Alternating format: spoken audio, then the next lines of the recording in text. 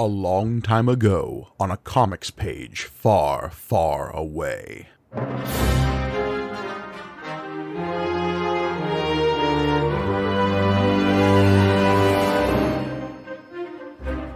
Greetings and welcome to May the Panel Be With You, the Star Wars comic book podcast brought to you by the Punch Up Entertainment Network. I am your humble host, Mike Gargoni, and joining me, as always, the womp rat to my T-16 back home, John Campbell. Oh, man. You know, some of these are more flattering than others. Hi, Mike. John, it's because you're always in my sights. Aw. Now you're getting to, like, elementary school Valentine's card kind of phrasing, and I like it. Look, if there is a long, proud tradition in my life of buying the Star Wars branded Valentines in elementary and middle school, so this all comes back full circle. Oh, yeah. Man, that's interesting. I remember giving out so many different ones. G.I. Joe, X-Men. I'm sure some Star Wars was in there, too. But yeah. Oh, man. Well, we're still cranking away on this Star Wars New Hope adaptation, aren't we?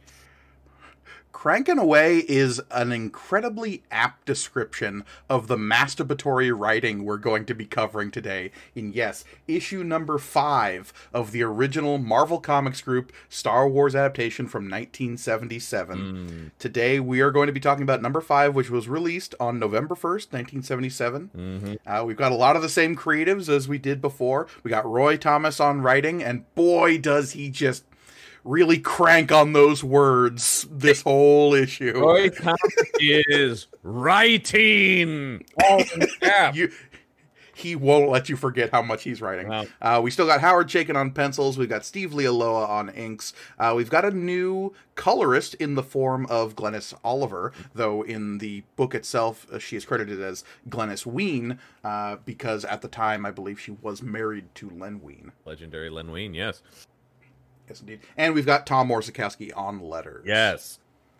Who sometimes gets more credit than other times, when sometimes it's just like, hey, Tom did some stuff too, man. And we've still got Archie Goodwin as our consulting editor.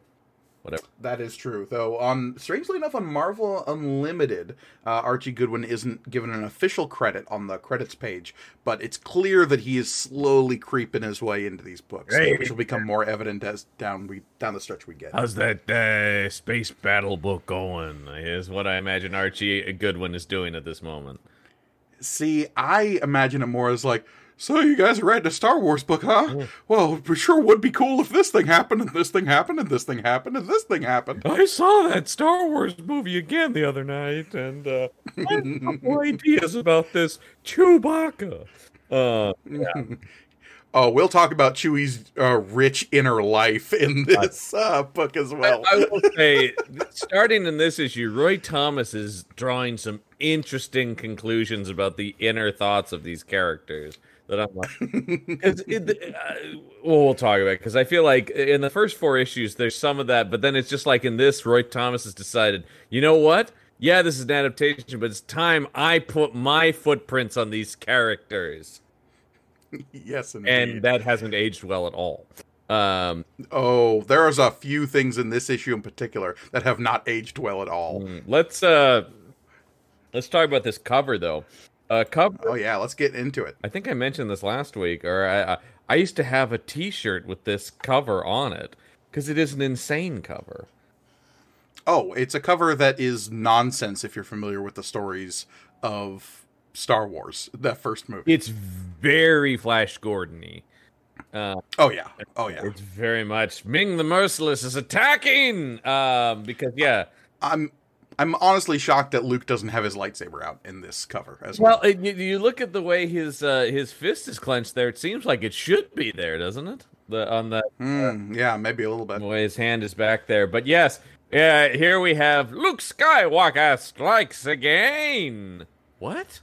Who does Luke strike in this? He's stricken by self-doubt in this issue. I don't know what that's about. And then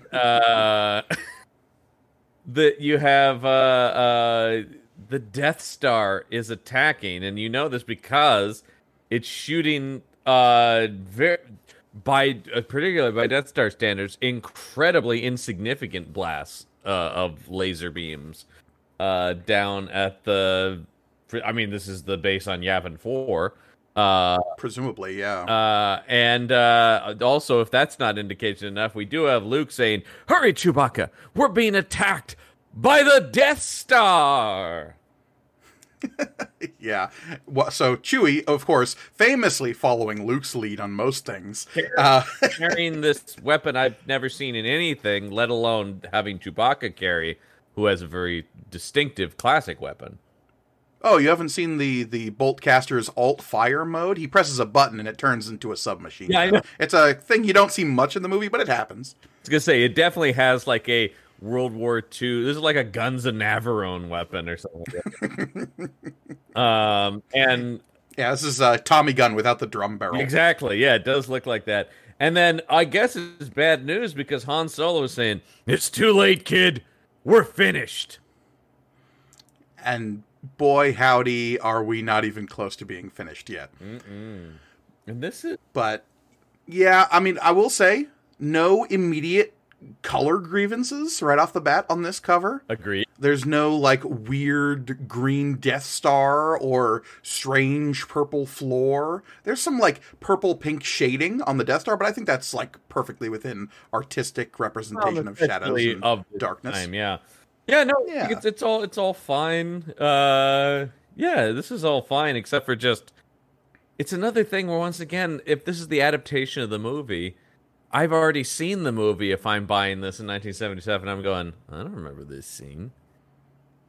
Well, yeah, and you do bring up the, like, smaller lasers on the Death Star. That's actually something that's not brought up a whole lot, is, like, the Death Star does have other defensive batteries. We just never see them used except in the trench run. Right. It's always against the ships coming at them. It's never like the Death Star is hovering above a planet and just firing down, because why would it do that when it can just fire up its main cannon and destroy the planet itself? I mean, hell, even in Return of the Jedi, we see him using their main weapon to destroy one of the big rebel ships in the armada that comes in outside of Endor. Or the way it, I mean, we also see it used in Rogue One in that way, with more targeted, like, city destruction. Mm-hmm. A single reactor blast. Yeah, exactly, that kind of thing here. But here, it's a waste of everyone. I mean, the only reason I could see it ever doing this is if there's some sort of malfunction, right? Or if there is something on the surface they hope to maintain. If there's, okay, we're fine with orbital bombardments and collateral damage, but there's something down there that we can't absolutely obliterate. But it also just seems like, at that point, then send a Star Destroyer or something as opposed to the Death. Yeah, but we were already on the way. Yeah. Yeah, this is Joe over on the Death Star. We can swing by. It's a 5-minute detour at most. Don't worry. Lord Vader gets it, man. He's super reasonable about these kind of things. Yeah. Yeah, so let's get into this first page. Speaking of, we're finished. Han Solo in total go-go dancer mode here. Oh, yeah. This is a running thing throughout this comic. The amount of people who are doing these, like, dramatic hip turns, they love it. Mm-hmm. It's implying action. I was going to talk about just his massive hands. I know they're trying to do perspective, but his hands are gigantic. Well, and look at the pinky on his right hand that's going back towards Luke. Yeah. He has got some real, like, sausage fingers going on there. And look, I get it. Hands are hard. There's a long, proud tradition of artists fucking up hands, but this is just a glaring example. Well, I also feel like this is a Chaykin who hasn't yet found his style. Like, there is a distinct Howard Chaykin style. He's one of the comics artists who... his art is instantly identifiable, and this doesn't really look like... There are times when it looks like Chaykin, but, when you get to things like Black Hawk or American Flag and stuff like that, you'll see the Chaykin style. And this is super early in his career. But yeah, it's weird, and everything is very awkward here. Well, yeah. Start with the awkward. We get that goofy ass Star Wars logo at the top again. So goofy with the star for the inside the A's. Man, I can't wait for that to go. But it's pretty quick after this. But talk about goofy titles. Goofy titles. This jumped out. I just opened this last night and went, "Lo, the moons of Yavin." There is a series of books that you can find out there called Shakespeare's The Star Wars. And that immediately came to mind because they're Shakespearean reinterpretations of these Star Wars films. They're so much fun. I have that box set of the original trilogy of those. And they're really fun and silly. But yes, it is. Lo, the moons of Yavin. Possible patron content, John? We do dramatic readings of Shakespeare's The Star Wars? Dude, I would love that. That'd be great, man. We can cast that. Yeah. I call dibs on Chewbacca. You got it, man. Just as long as I get to be Han Solo, that's all I care about. Of course. Yeah, so we get our story so far, which talks about all the stuff we've seen. Yep, they've just escaped the Death Star. Ben Kenobi sacrificed himself to shut down the tractor beam that held them in place, and now they're trying to escape, and whether or not Princess Leia can stay rescued, which I do enjoy that turn of phrase. Yeah, but that feels just fun. This is Roy Thomas has yet to get overly wordy here on this first page. I also love this dramatic. We've got the dramatic hip turn on Han Solo, and then just this like action pose on Luke Skywalker. He can't just be standing there; he has to be like, "Who? What are we gonna do?"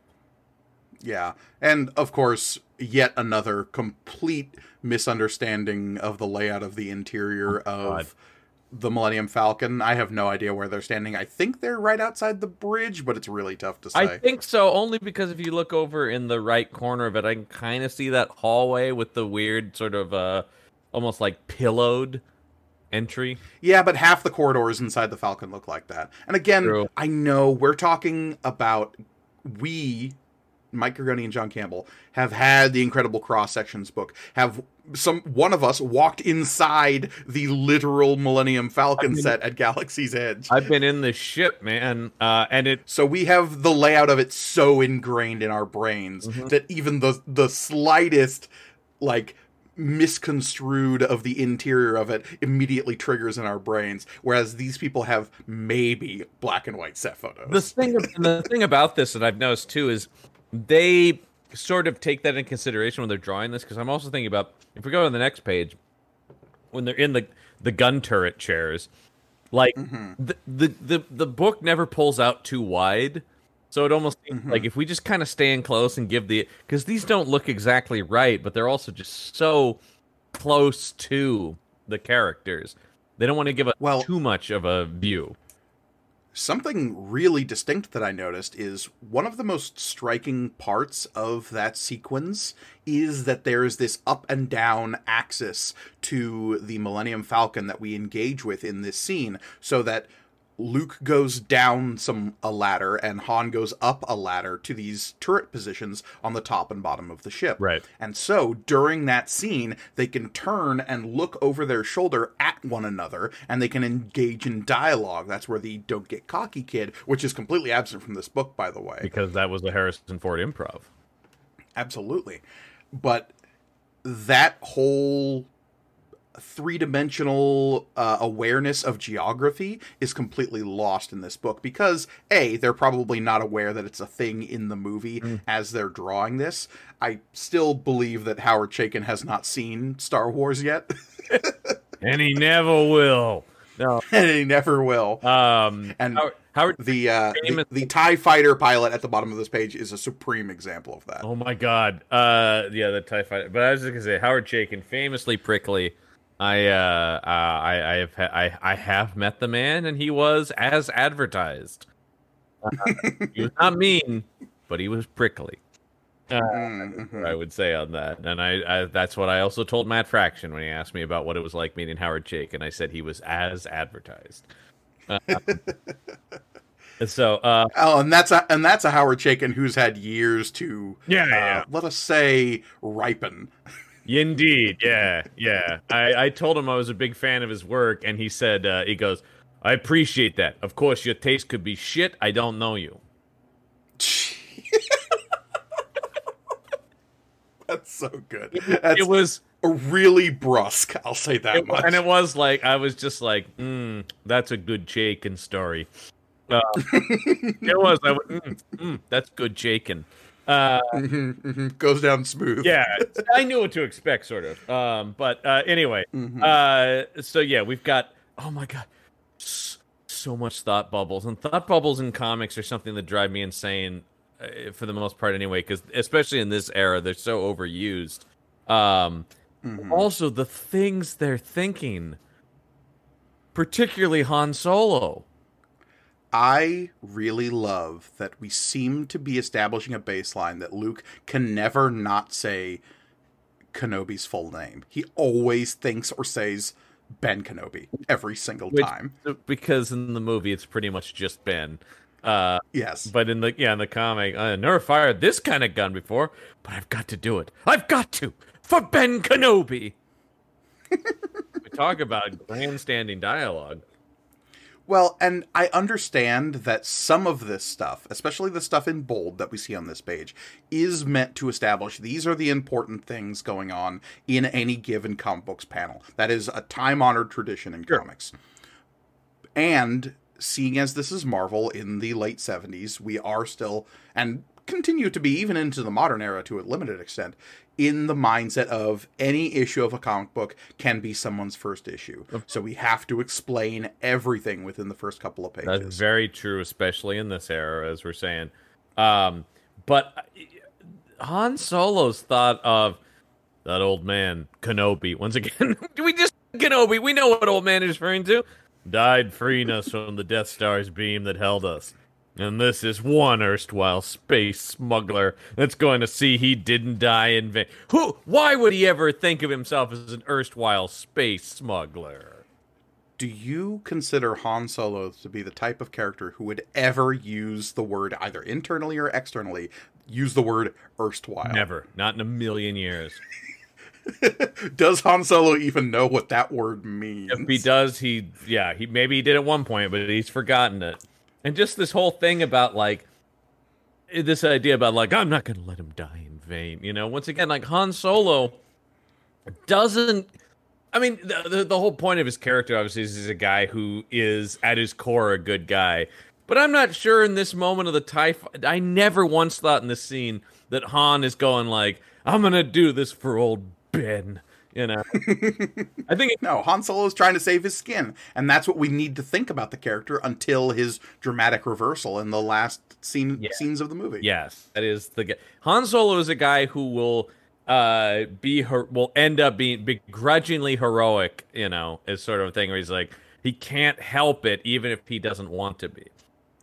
He's the guy who gets a sidelong look from Chewbacca and then goes, fine, I'll help. Mm-hmm. I love that line in Solo where it's just like, I'm the only one who knows your secret, that you're the good guy. He's a guy pretending to be the bad guy who, for his own safety, he's cultivated this thing of I don't give a shit when he really does. Now, meanwhile, let's think about this next panel. Oh, yeah. Chewbacca's inner monologue is maybe my favorite thing in this issue. I like Leia. We have Leia coming around to, well, maybe these rapscallions might just pull this off.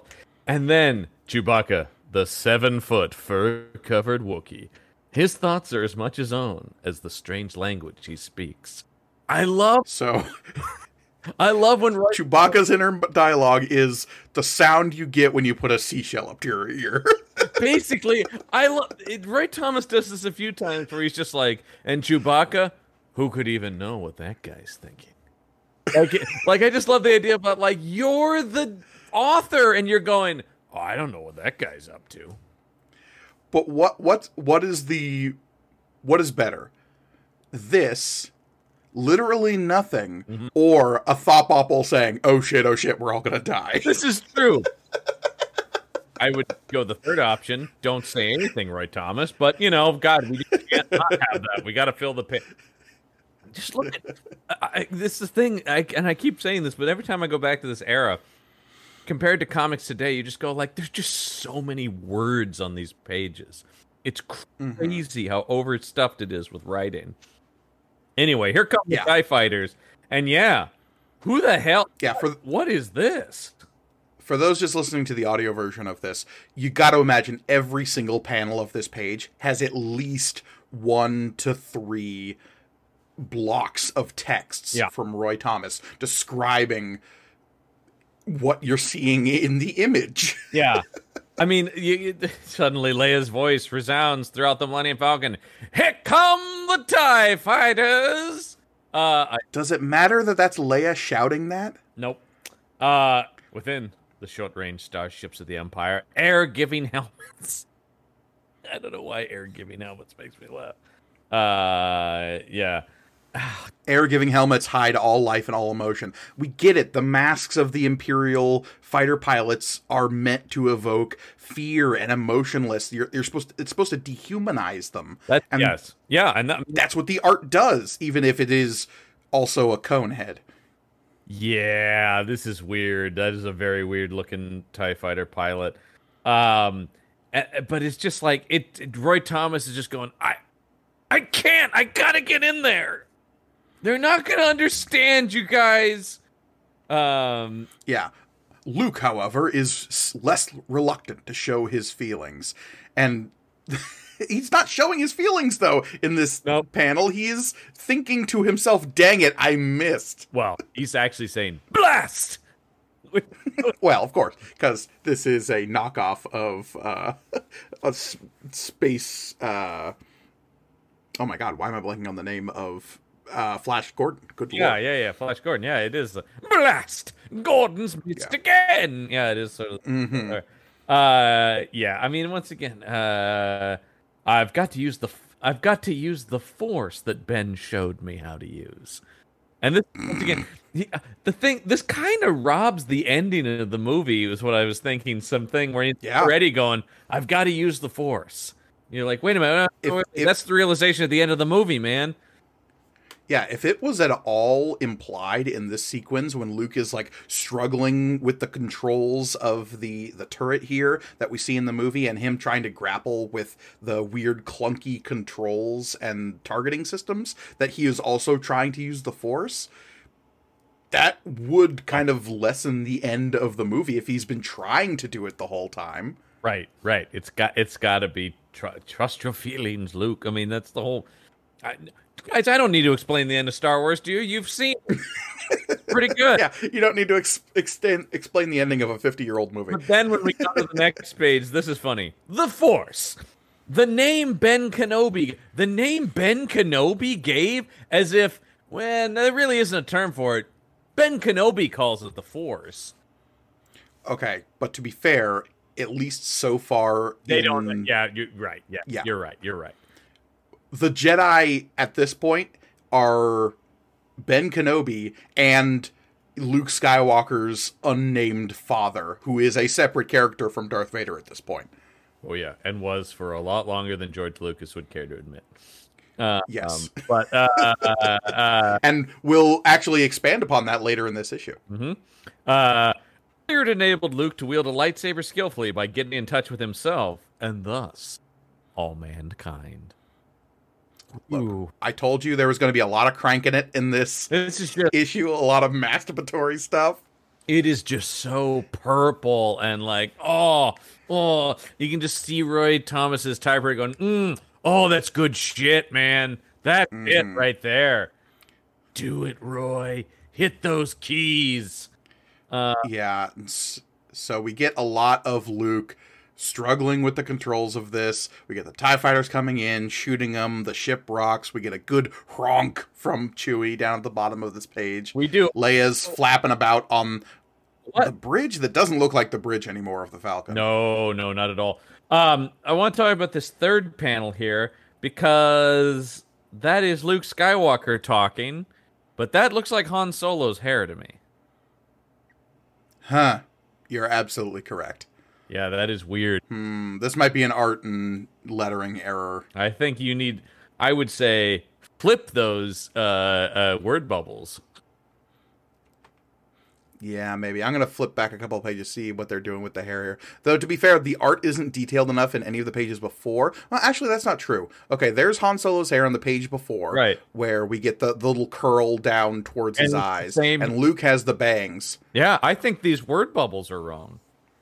Yeah, that's very probable. But then again, the faces change in every panel, so it's really tough to say. That's why I have to go with the hair, because I can't. There is no consistency in the faces here. But all I know is there's trouble on the Falcon when it goes Ree. Yeah, Rees are bad. Rees are bad on a spaceship. We know this. Yeah, and you can tell particularly when Chewie is then responding Ronk.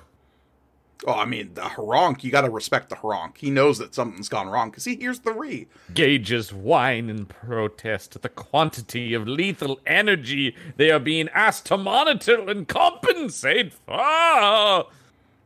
Somewhere L3 is saying, "Bitch, what are you doing?" Yeah. All right, so we go. So on the next page, we get a little bit of action. We get Luke still struggling with the controls, but eventually he shoots one. Actually, no, I think Solo shoots one here. Yes, he does. But I thought Luke does nothing. I do actually like the props to Howard Chaykin for this shot where the turret is blowing the. It's like we're catching the TIE fighter as it's exploding apart. That actually looks cool. Yeah, absolutely.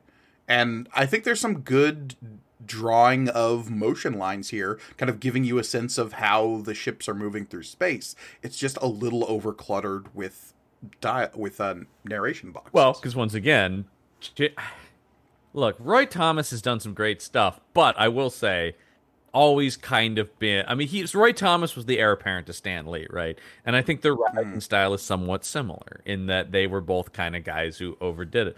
But you can actually see the beginnings of Chaykin having some promise, and Roy Thomas needs to shut up.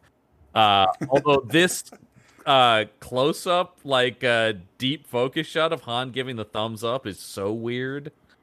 When did he put those gloves on? He didn't have those he has them in the movie, but we see Harrison Ford put them on. Here, all of a sudden, they just appear. Because I'm sure, once again, they had a photo where he didn't have them on, and then a photo where he did have them on. And that's what happened here. Luke does blow up another TIE fighter, and this is also where they start throwing around that Han is a Corellian.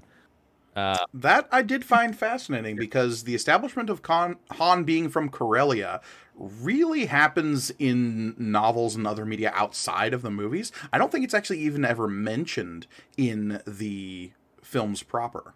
I don't think it is either. And I think really probably that came from some kind of Bible they got or something, right? About these characters. Yeah.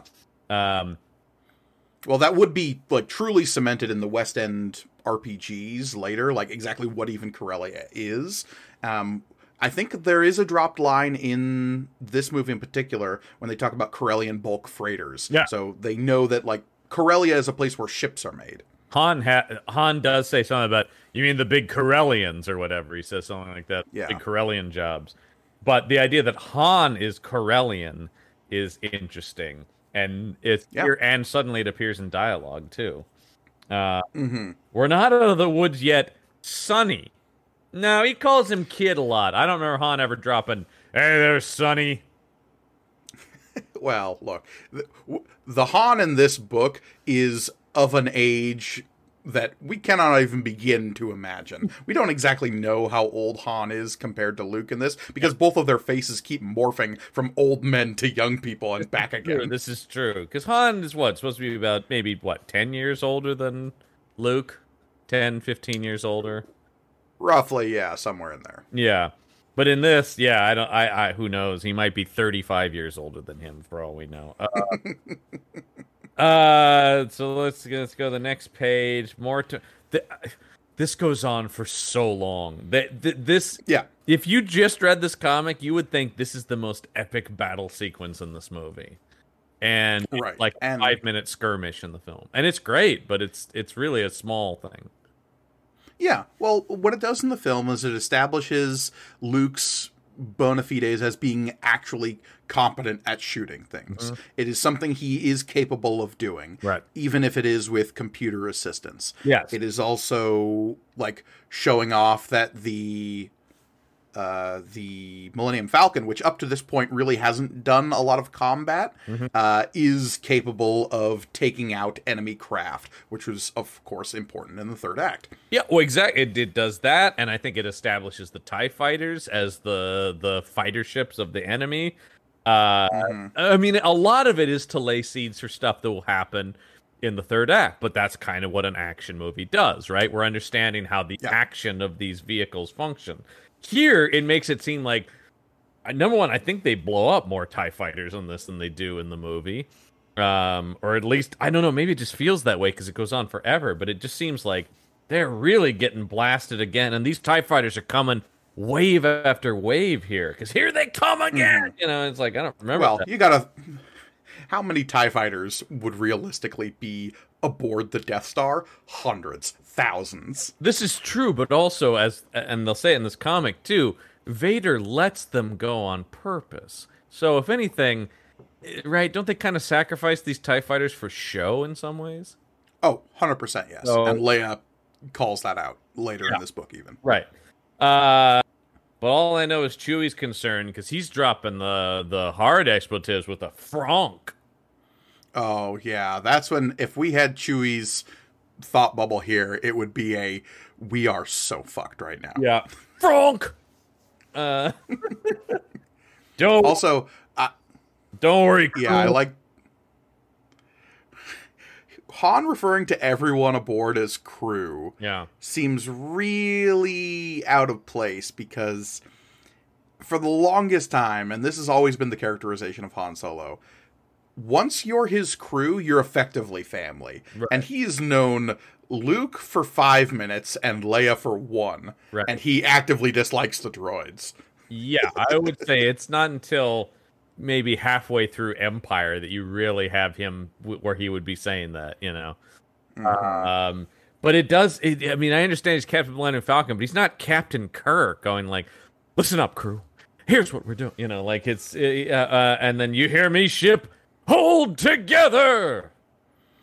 Well, I believe it's much more understated in the movie. It's like, hear me, baby, hold together. And it's like talking to the Falcon. Right, but here it's in that zigzaggy way that's in Cap, and it's got an exclamation point, and you're like, man, yeah, I know, it is. And they haven't seen the movie, but a lot, particularly Han, so much of the appeal of that character is in Harrison Ford's understated performance. So to make him here going, ah, oh, ah, ah, you know, like throughout this whole thing in his tone.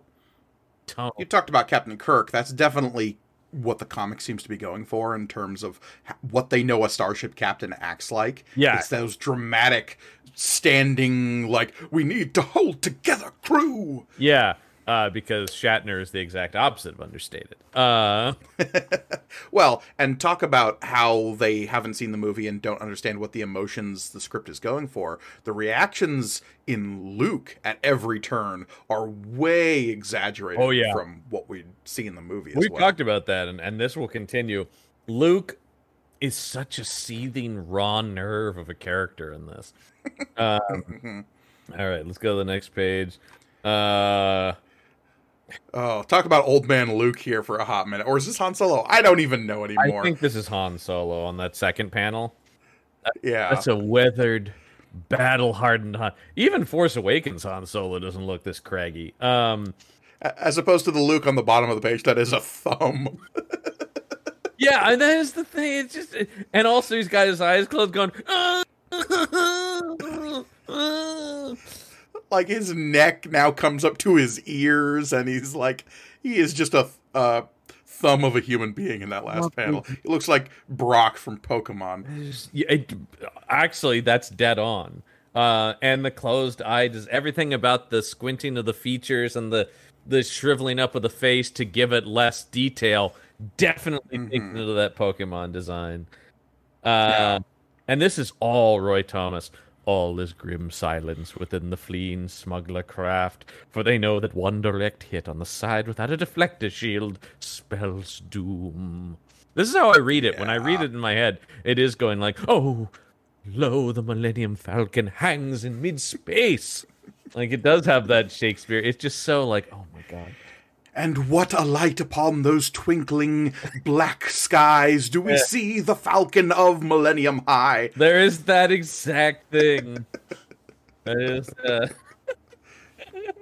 And at the last possible instant before it passes out of range, he swings his weapon nozzle minutely, his fingers tightening convulsively on the fire control. Yes. Now shouteth Luke Skywalker to the heavens. I mean, convulsively? Get that out of the that's not a comic book word, man. Also, aren't the thumbs the one that's hitting the firing buttons on these guns? Yes. There's no trigger. Yes. It's drawn that way, too. I honestly think Roy Thomas never looked at any of this art. I really do. Like, there's a thing where I'm just going, like, he is once again at his typewriter going, yes, and then whatever, and then it's like, Howard, draw it, who cares? I've done my part as the writer. Well, and we've talked about how even Howard Chaykin's art is maybe being, like, really touched up by Lealoa's inks, and that's doing a lot of heavy lifting in terms of the detail and what's actually being shown to the reader. So for all we know, Roy Thomas was just seeing the first like thumbnails of the art passes and then just wrote all of his narration based on that. Go to the next page, and the Imperial fighter turns into a rapidly expanding cloud of phosphorescing dust. I don't think that's a word. Phosphorescing? No. Yeah. I have never heard that before. This is definitely, I was reading this last night and I had to go over that a couple times going, phosphorescing? I mean, I understand what you're saying, but like the process of becoming phosphorus? But isn't phosphorus like an element? Yeah, I don't know if it is a verb. So phosphorus, let's just ask Dr. Internet here. All right. Phosphorus is a mineral that naturally occurs in many foods and is also available as a supplement. It plays multiple roles in the body. It is a key element in bones, teeth, cell membranes. It helps activate enzymes and helps keep pH within normal range. Sure. Now, phosphorescing. Phosphorescing,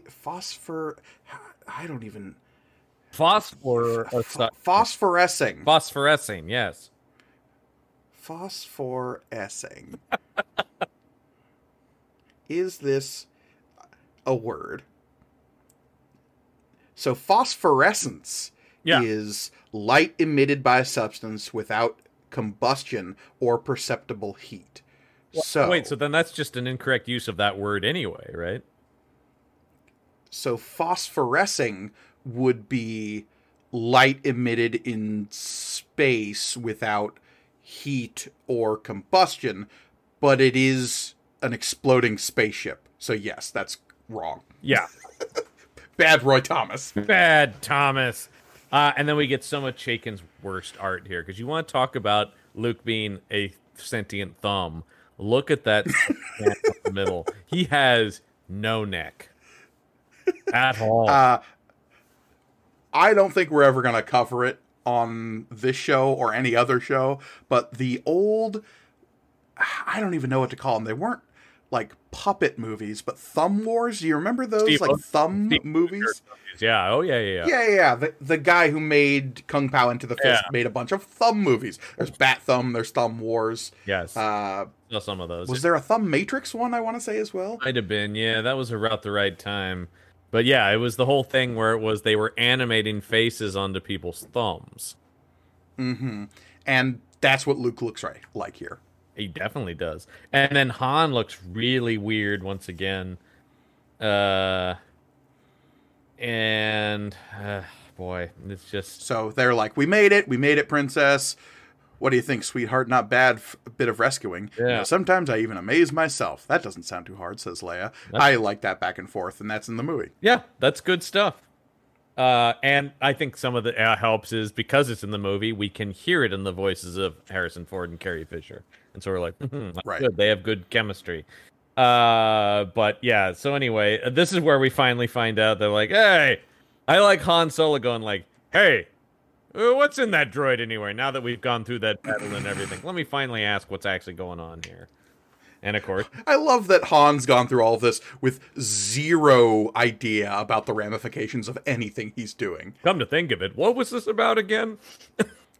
Which is honestly kind of true in the movie as well, is by the time they're rescuing the princess and, like, figuring out that it's all a part of this larger rebellion, that is when Han Solo starts getting cold feet, because he's just like, look, I signed up for a charter job. I have no idea what all this stuff is. They just keep waving cash under his nose, and that's all he... Oh, and then it works. Yeah, I'm only in it for the money.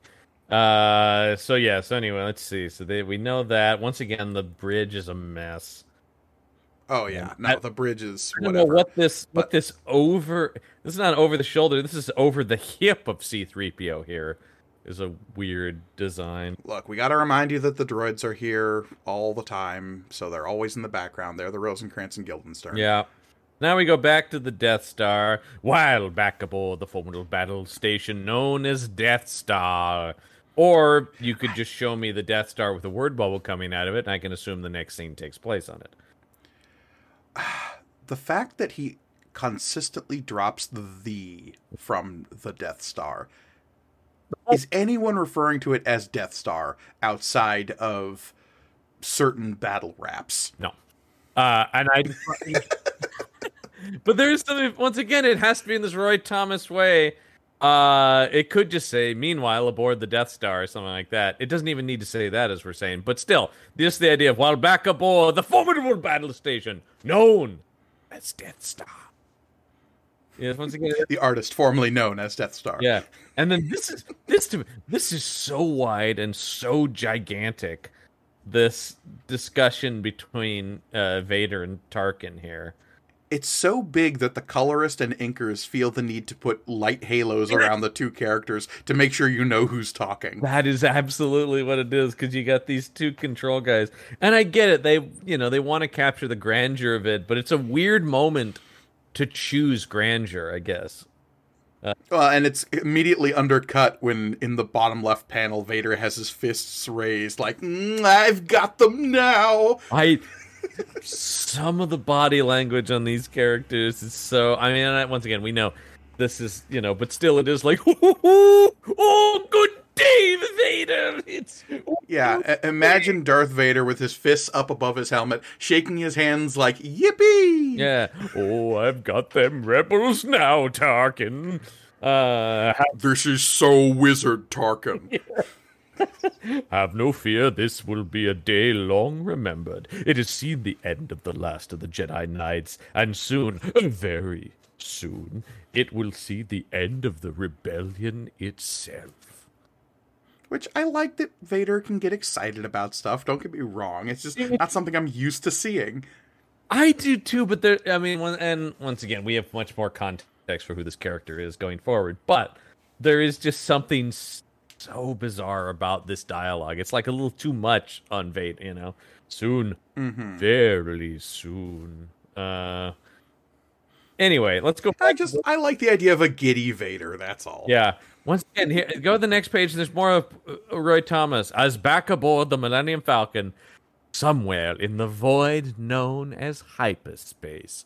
Oh, for the love of... Everything is this and that, known as this, and, Look, as a guy who has fumbled his way through writing science fiction novels, it is not hard to imagine where these sorts of instincts come from. It's just that on a comics book page, you only have a certain amount of real estate, and so to take it up with a long slug line with something that is immediately obvious is hard to stomach.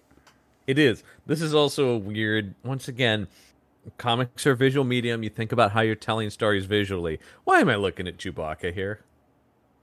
Because he's piloting the ship, and they have no idea exactly how the ship is laid out, so we must always see somebody at the helm. Because if no one was driving, John, that could be dangerous. I just think it's just one of those things where I'm going like, I understand you just want to put Chewbacca in here, but like, how is this, as somebody who writes comic books, I am thinking a lot about... choosing panels and going, oh, this is the visuals that are important to tell this section of the story. And here, it's just like Chewbacca. He's basically going, "Will those two shut up?" I mean, look, that's Chewie's role for the next 2 movies, John. So That's right there. this is the start of Chewie being the third wheel in this relationship, is what this is. And so it's just Han going like, "Hey, sister, I don't want any part of this. Just give me my money." And she, Can we talk about evil Leia face in this 4th panel here? God, And yeah. Han's doing the thing where it's like, I'm not doing this for you or your evolution. I'm doing it for the money. I expect to be paid. And Leia says, you needn't worry about your reward. If money is all that you love, that is what you will receive. And it's got this ominous tone to her face that's like, receive in your You- grave.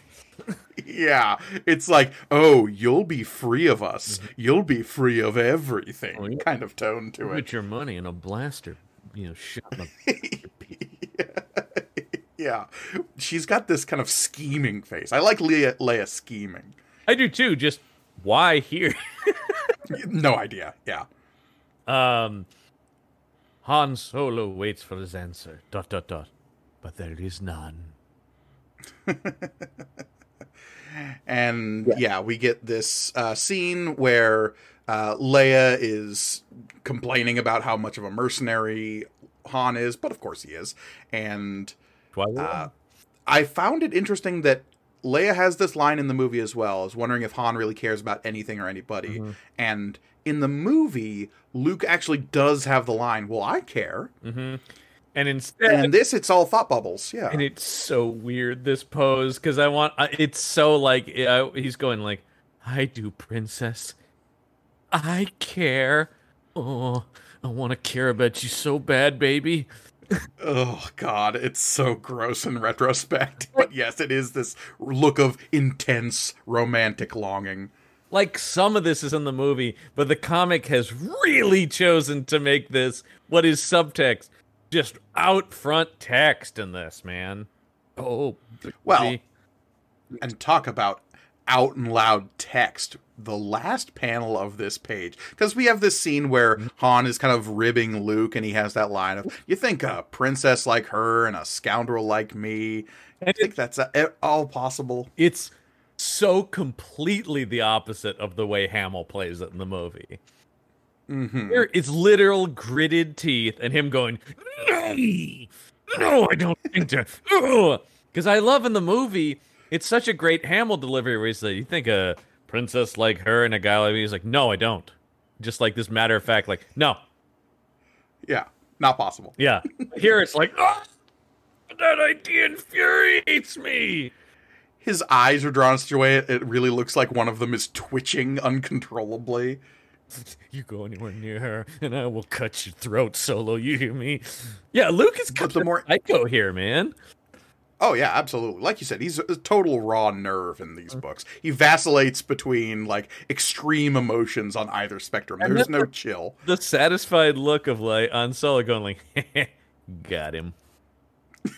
Well, and that's what the satisfaction of Solo is actually something that the narration here comments on. What I found far more interesting is that it hints on this romantic relationship between Solo and Leia in a much more direct fashion than the movie does. In the movie, it's mostly subtext and the energy between the two actors playing off of each other, and you can read into it a lot. Well, because In this, it's straight up stated. I know that is interesting because I always thought Empire, the romance between them and Empire really came out of, and I think still it is the case, seeing more the way Harrison Ford and Carrie Fisher played the characters than how they're written per se.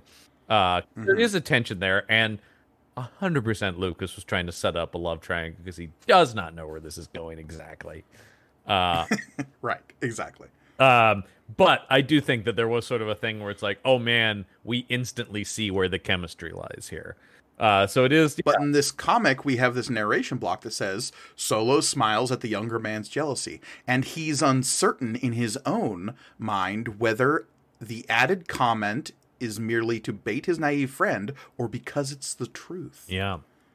Han's got a thing for Leia in this Yeah, comic. I think they're really trying to seed the love triangle, obviously, in the comic. I think that's 100% Yeah. you see this is going, where it's like, which is all so creepy in retrospect, obviously. The whole thing is Yep.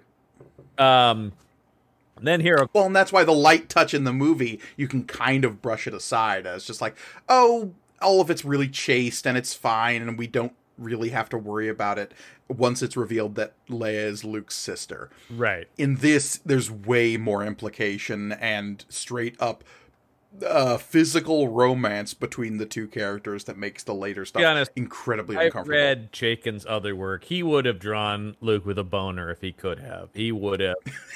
And he the imagination on that at all.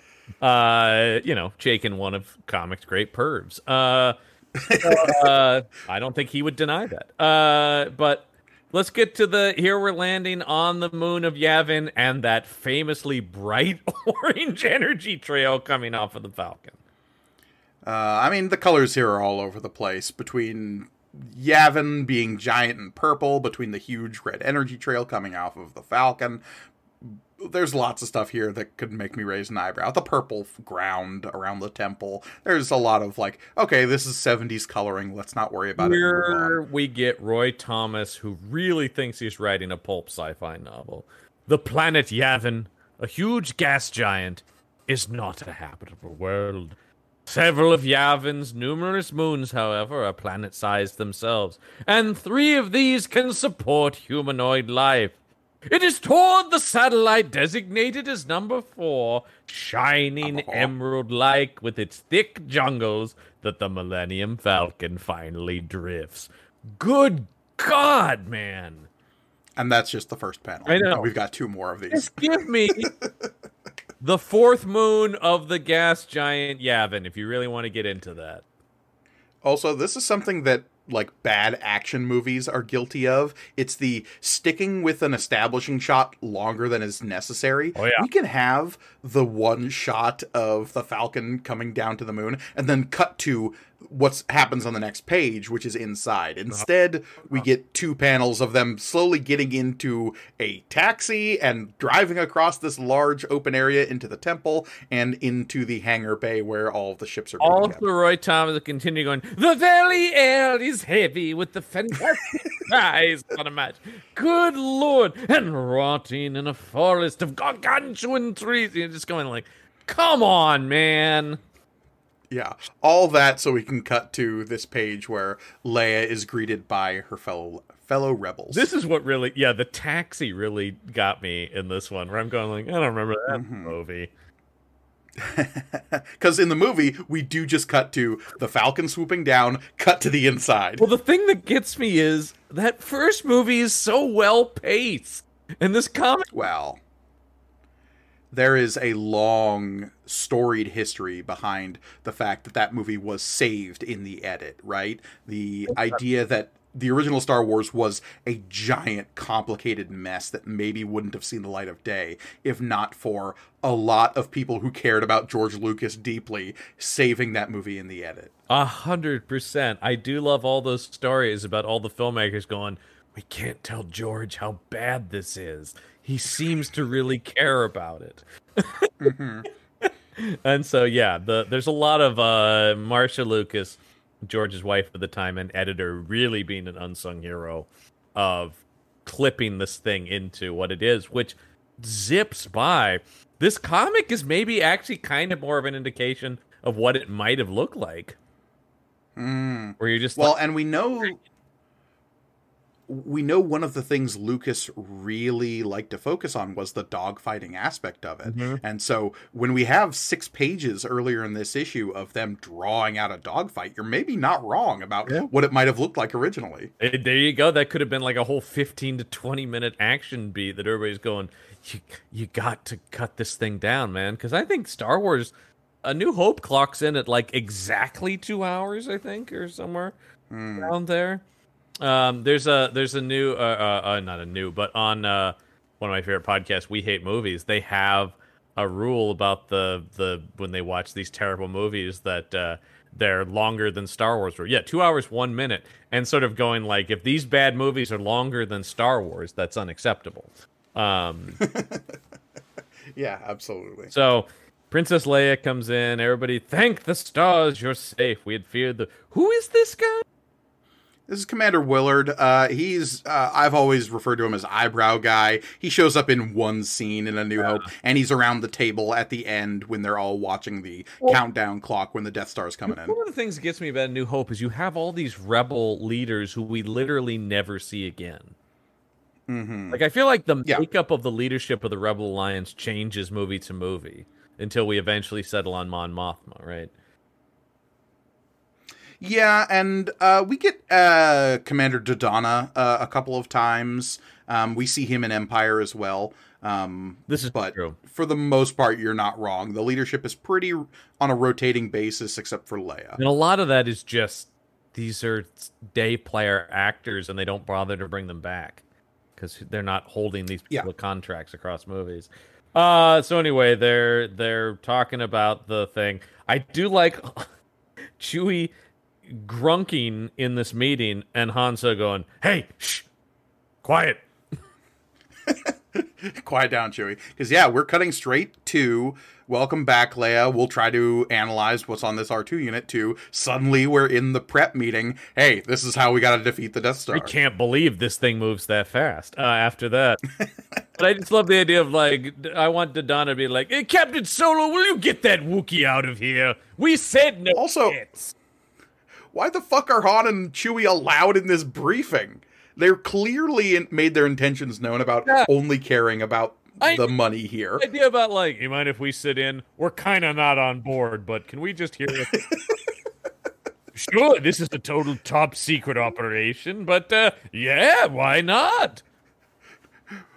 Cassian Andor, who died last week, would have shot you immediately if you were sitting in on this, but I don't see a reason why he shouldn't be able to be here. I mean, we know Han Solo, but Dodonna doesn't, so just him going like, "Yeah, this guy who seems to care only about money, he certainly wouldn't sell us out at the drop of a hat." Why isn't Porkins raising a hand in the middle of this briefing going, "Who the fuck are those two?" Excuse me? Excuse me? Why is that guy in the Wookiee back there? Yeah. Hey, Porkins, have another bagel. Hey, don't diss my man Jack Porkins, okay? Yeah, we'll talk about Porkins in the next issue.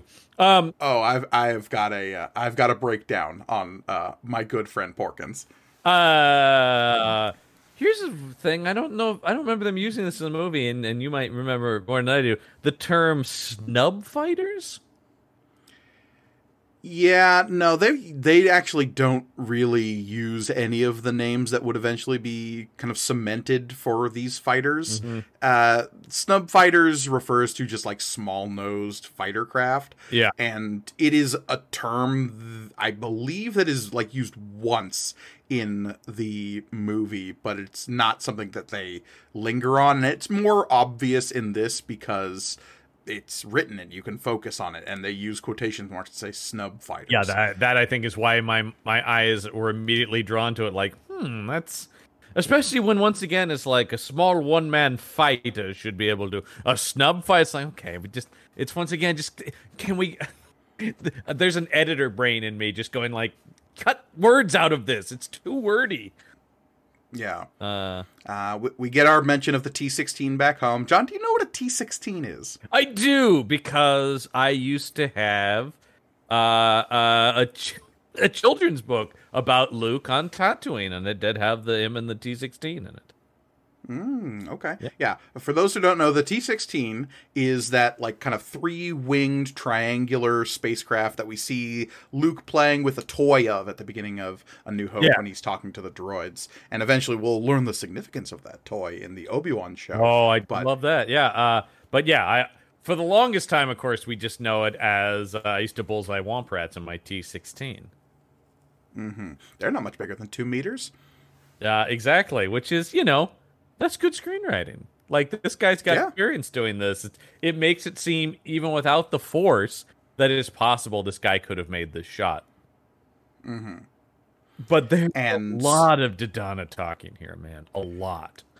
Yeah, and in the movie, it's really cut down to shoot the target, ship go boom. Also, his "May the Force be with you" seems filled with rage in this last. And may the Force be with you. And with you. Yeah. And with you. Yeah, may the Force be with you. Yeah, it is. I love casual Dodonna in this 5th panel though, when he's got his hands in his pocket. And it's just like, well, we're gonna be destroying this here Death Star. And remember, only a direct hit has a hope of destroying the Death Star. Ladies and gentlemen, Henry Fonda from On Golden Pond. But then immediately turn it into a rock band frontman Dodonna going, "Force be with you." So yeah, just there's so many weird poses and stuff here. Now we got the classic: everybody run into their ships in the hangar. 3PO and Art just cruising around because once again you got to put them. A guy with a clipboard in the foreground. I love a good clipboard randomly in the background. It's just like, he's got notes. He's got to keep organized. I get it. Yeah. Excuse me. Is anyone, where did I park my X-Wing here? I've got to get my homework back there real fast. So anyway. We get this last interaction between Luke and Han where Han's being like, I'm getting the hell out of here. You can come with me right now because everyone here is doomed. Yeah, you guys are dead, so... And that's really what Han Solo... I mean, I'm all about the money, but really Han Solo is, at his core, a survivor, right? Like, that's his whole thing, is he goes, I'm not going to put my life on the line. That's stupid. This is a weird thing that's different in the movie, of course, is Luke Skywalker hardly hears Han Solo's whispered farewell, "May the Force be with you." Luke definitely hears that in the movie. He straight up says it right to his face, so it's not a whispered thing. It is like a... And it always is kind of a key moment in the character to me where it's like, all right, I'm not a total heartless bastard. And even if I don't believe in the Force, I know I do care enough about Luke to say, I want you to be safe. And I'm going to say this, it's saying to your Christian friend, like, yeah, prayers be with you or whatever, even if I don't believe that shit.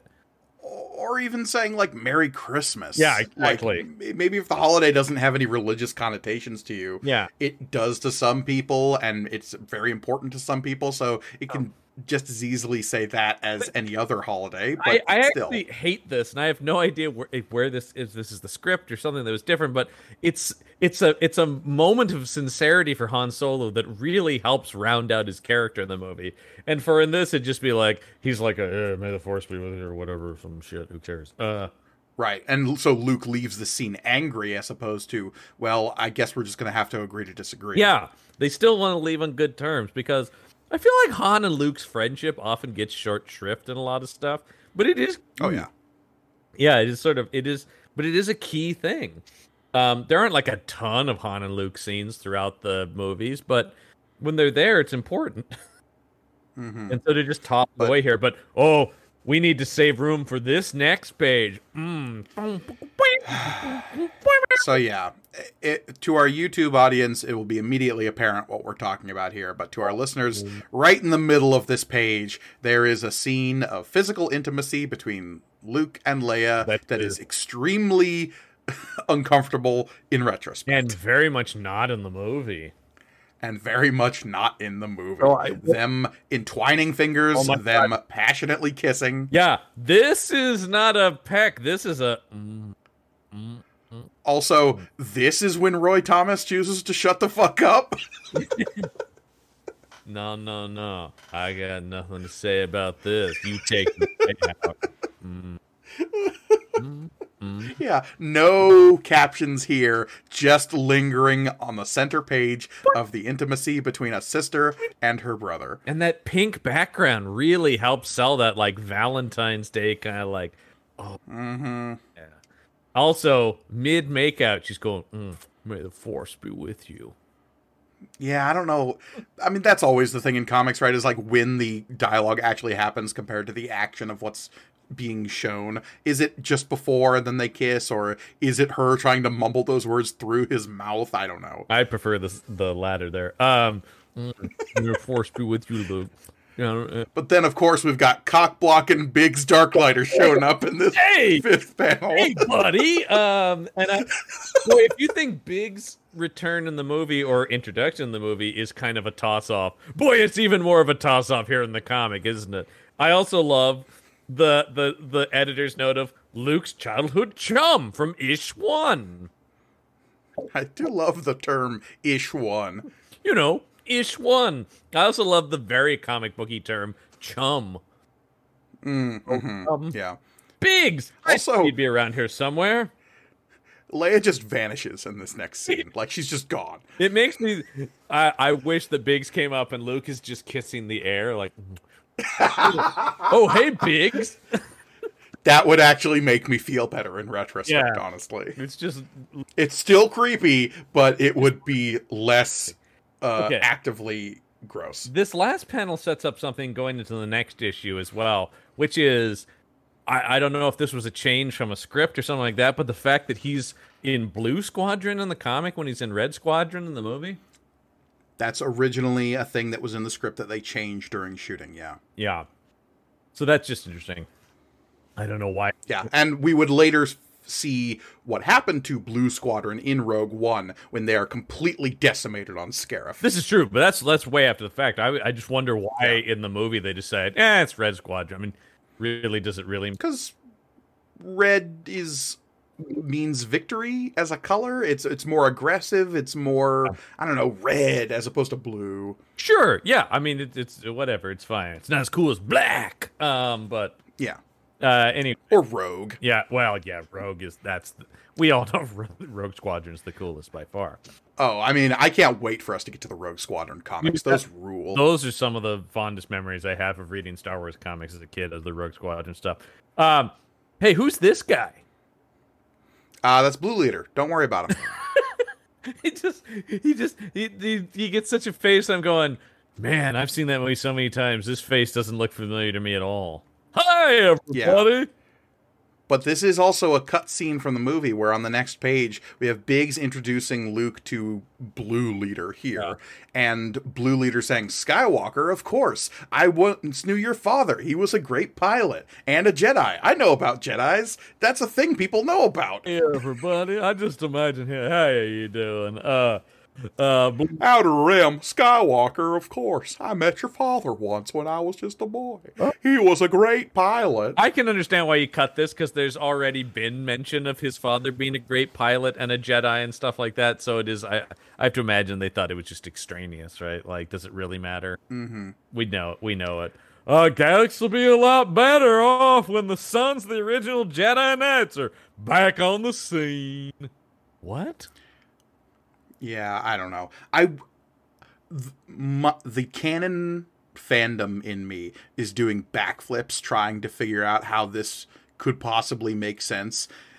Could somebody have met Anakin Skywalker, Jedi Knight and pilot, during, say, the Clone Wars, and knew about Anakin, but not his fall from grace? It's possible, sure. That's an interesting... Could they hear the last name Skywalker and go, oh shit, are you Anakin's kid? He saved my ass in the Clone Wars. Yeah. Well, that's an interesting thing. How do people don't really know that Anakin is Darth Vader, though, right? In like the current canon, yeah, there are maybe like 5 or 6 people that know and are alive during this period. Right. Okay. So yeah. So then, yeah. Tarkin's put it together. You've got the Emperor, obviously. Obi-Wan has put it together. Yeah. Yoda, and depending on how far afield in the canon you want to get, Grand Admiral Thrawn has put it together. And Ahsoka. And Ahsoka, yeah, because she puts it together during Rebels, which takes place before this. So... and actually Maul, for that matter. But Maul is dead at this point. Maul is dead by this, yeah. Yeah. So, yeah, but... So, less than a handful is what I'll say. Yeah. But there are people who knew Anakin Skywalker as Jedi Knight. And the official records, I believe, state that Anakin dies saving the Emperor from Jedi traitors. That's the Imperial official story. Well, that creates the interesting thing about the more like, hey man, when the Jedi make a comeback, is although these are the rebels, so maybe they don't buy the official story, but the official story, right, is the Jedi overstepped their bounds and went crazy, right? That they tried to take over the Republic. Yeah. So, I don't know. It's a weird thing, but nobody's thinking about that at the time. But then this first panel in the second row here, we're back to squinty-eyed Pokemon character Luke. Yeah. yeah. And his page boy haircut is very pronounced there. Lord. But I'll tell you what is glorious is Biggs' mustache, man. That is a Burt Reynolds level mustache right there. Oh, yeah. What I find interesting in this issue is we vacillate back and forth between the Force being in air quotes or not. And I'm wondering what determines that. Sure, the Force. Yeah, the Force. But all the rebels are saying it without quotes. Yeah, I know. It is weird. Also, there's so much more. Hey, I'm your best pal, Biggs. I'm totally gonna die. Man, he puts such a target on his back in this sequence when he's just like, remember, I'll be your best pal forever. Yeah. Forever.